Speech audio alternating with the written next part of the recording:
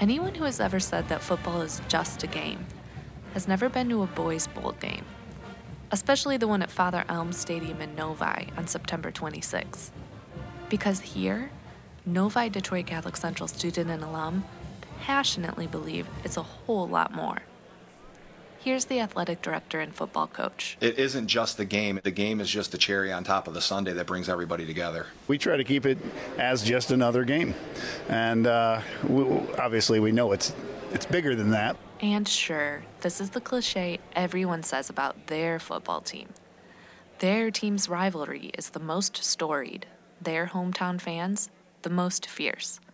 But at Catholic Central, they just could be right. The annual Boys Bowl game is steeped in a 77-year legacy and garnered tens of thousands of fans each year. At a time when the National Football League was in its infancy, this game was the largest spectacle in the state to watch a football game. And it came at a time when people really needed to care about something like a football game, some inconsequential contest to unite, spar, and rah over. This is the story of the Detroit Catholic Central Boys Bowl and the football game that's a whole lot more than a game. Welcome to Detroit Stories, a podcast on a mission to boldly share the stories of the people and communities in Southeast Michigan. These are the stories that fascinate and inspire us. This episode is sponsored by Alliance Catholic Credit Union. Learn how you belong here at alliancecatholic.com. Part 1. The history of the Boys Bowl. The Catholic Central Boys Bowl is a tradition. That's the easiest way to describe it. This is Aaron Babitz, athletic director at Detroit Catholic Central. It started 77 years ago. Our first opponent was Father Flanagan's Boys Town out of Nebraska. 1944, Catholic Central coach Alex Chesney and his Shamrocks had just endured one of their worst seasons ever recorded. 2 wins, 2 ties, and 3 major losses. Yet they were still considered the best team in Michigan, and their principal at the time, Father James Martin, wanted to put it to the test. Father Martin was a Basilian father from an order headquartered in Toronto and charged with administering Detroit Catholic Central since 1928. He had his sights on the best high school football team in the nation at that time, an undefeated team from Boys Town, an orphanage in Nebraska founded by another Basilian priest, Father Edward Flanagan. Father Flanagan liked the idea, and the game was scheduled for October 22nd at Briggs Stadium, where the Detroit Tigers played. The Boys Town team took the train from Omaha to Detroit, where they were greeted by the Catholic Central team at Michigan Central Station in Corktown. The 2 teams celebrated Mass at St. Boniface, sat down to breakfast in the Book Cadillac Hotel, and then headed to Briggs Stadium to play in front of 40,000 people, including the governor. The game may have ended in a tie, but a tradition was born, the Boys Bowl. While the National Football League was still struggling to build up its program, this game filled the stadium each year in the tens of thousands. As the years passed, the Boys Bowl evolved. New rivalries were born and new customs.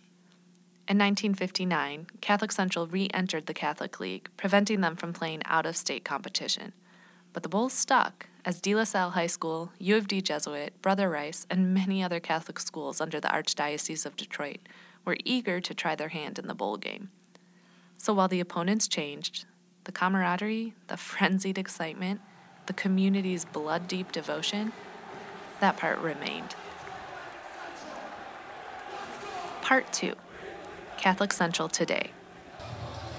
This is the September 24th pep rally in anticipation of the 77th Boys Bowl game against Brother Rice. The Boys Bowl isn't just one day.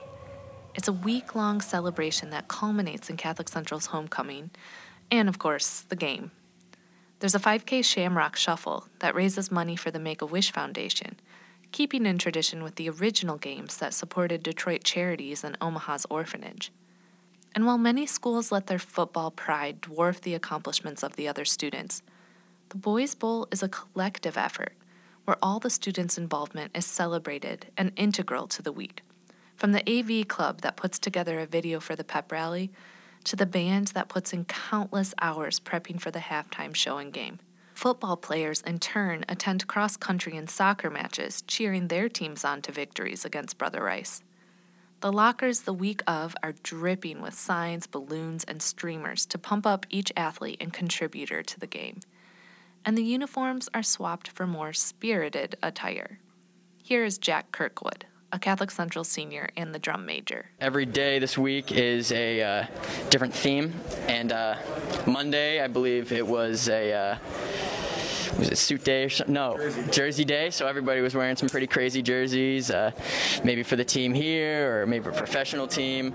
Tuesday we were doing, I believe, Wild West. So people had cowboy hats on, flannels, getting really country out there.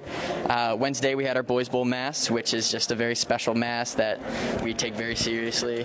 And Thursday was Superhero Day, so we had kids dressed up like Batman. I saw some Supermans out there, Captain America, and then everything, it all just builds up to Friday with our Shamrock Shuffle. There's a lot going on. We have to get tests going, but after all this, the hectic week, and on this Friday, it's all like released, and it's just a great atmosphere to be around, and it's just the second Christmas. It's like a most fun time of the year. Here's Jason Saad, a senior center for the team.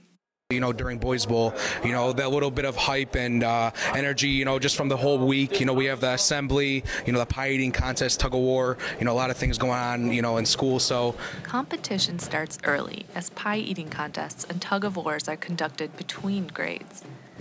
And there's an affable smashing of pumpkins that symbolize Brother Rice's orange helmets. But what is perhaps most emblematic of the young men at Catholic Central is the way the week is punctuated by reminders of who these young men are expected to be, the brotherhood they're encouraged to form, and the one they ultimately seek guidance from.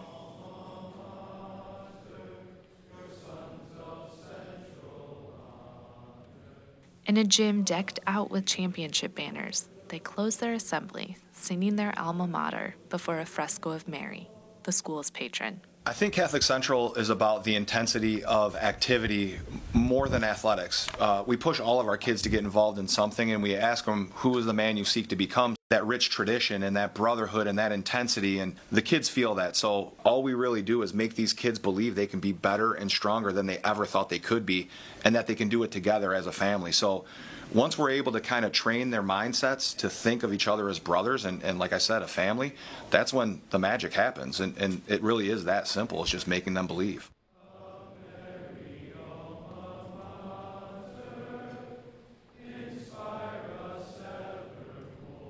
This magic right here is what the team hoped to bring into the game with them when facing their ultimate rival, Brother Rice. Both teams had 3-1 records, and this was their 39th game against each other. Catholic Central has beaten Brother Rice the past 6 years, and Rice was hungry for a win.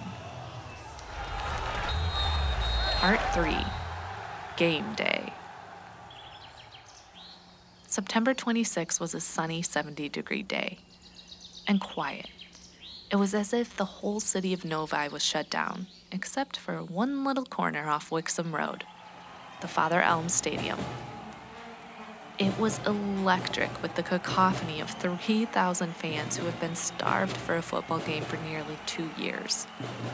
Dozens of Catholic Central alumni descended upon the school for this week, including many former players and Olympian Miles Amin. Here's Jason. We love it, especially because of last year, and COVID and everything. We didn't have a student section. But this whole year, the school behind us, it fuels us, it fires us up. Especially this weekend, we have all the alumni coming back. It's just a special weekend.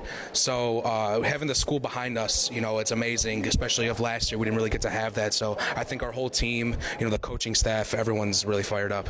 This is Declan Biles, a senior quarterback for the team. It's definitely a special game for me. I'm just trying to appreciate the moment and take it for what it is and just try to take a deep breath and enjoy myself. It's the same game I've been playing my whole life, so there's no reason to get worked up.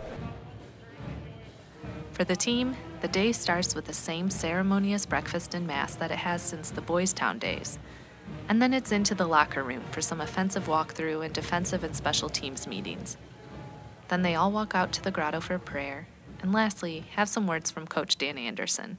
Usually it's talking about our family and the fact that we need to step up and be there for one another, take care of one another, fight through adversity and see what happens. And then it It's time to play some football. The Shamrocks were backed up on their own 5-yard line when they completed 3 early passes during a 4-minute drive that set up a 43-yard touchdown to Cam Davenport, putting them ahead 7-0. I think we came in with a pretty balanced attack in mind, and I think we took what we saw and went after it. Then Lucas Masoni made a 37-yard field goal, making it 10-0. Second quarter, Bile passed to Owen Semp, who raced 40 yards to score the 74-yard touchdown, bringing the Shamrock lead to 17-0 by halftime. In a rivalry game like we have with Rice, you never know how it's going to go. Even though we were up 17-0, still we wanted to. You just don't know. So you got to just stay focused. Catholic Central chewed the clock, rushing as Spencer Lyon scored from 1 yard midway through the third, and Mo Jaffer added a 1-yard score as Catholic Central went up by 30. The boys came ready to work today, and we always talk about coming out with that business-like attitude, that business-like mentality, and I felt like our boys came ready to play. The Shamrocks' defense was led by a strong front seven that left Brother Rice with little room for error. They held the Warriors to only 185 yards all game and scoreless until halfway through the fourth quarter. I think our front seven played really well. I'll have to look at the film, but I think our front guys held up pretty strong in that. So I thought our front guys did a really nice job. And while the Warriors got on the scoreboard in the fourth with a touchdown, the game ended with the Shamrocks' 7th victory in a row. The stadium was electric. The players rushed to their rambunctious fans, the sound of their cheering and jumping pounding the bleachers with cacophony. They closed the game as they do all games, with their Marian alma mater and a closing prayer. The kids, the cheers, the band, the opposing student section, our student section, everything that we missed out on for the last 1.5 to 2 years, the human engagement, all of that stuff, seeing people laugh and scream their heads off and cheer and watch a good game of football and celebrate faith-based educational athletics. I love the game of football and love watching our team play, but I love the event because I want it to be great for everybody there. Critics of football mania may scoff at the obsession about something that is just a game. They may argue that it's a misuse of time and energy poured into something that is materially meaningless when there are real problems out in the world. But sometimes people really need something inconsequential, something that is technically just a game, to get excited about.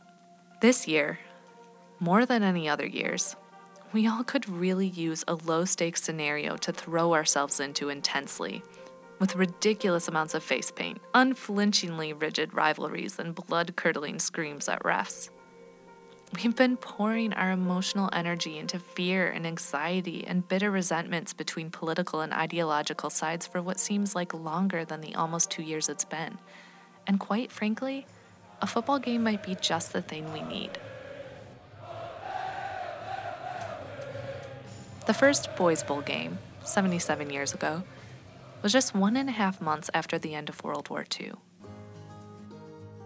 And as the sun set over Briggs Stadium, thousands of people who for the last 4 years had been in the throes of a world war got to throw their lungs into the exhilaration of the first points on the board instead of the terror of loss. Mothers got to watch with glee as their boys got muddied up from a shamrock-painted field instead of something else. Grieving men and women who had borne the weight of loss of life and worldwide terror got to feel adrenaline about something else. A third down with a chance to tie a game. And everyone got to pray for a change about something that didn't really matter at all. It was a balm for a beleaguered people who were just coming out of the shadows. So whether or not the game ended in a tie did nothing for the school's record. On October 22nd, for Detroit, for Nebraska, for those listening on the radio, football was everything. September 26th was our balm too. our shamrock-shrouded, popcorn-popping, cowbell-ringing balm that we all sure could use a lot more of. Thank God it's football season. Detroit Stories is a production of Detroit Catholic and the Communications Department of the Archdiocese of Detroit. Find us on Apple Podcasts, Spotify, Amazon Music, or wherever you get your podcasts. This episode is sponsored by Alliance Catholic Credit Union. Learn how you belong here at alliancecatholic.com.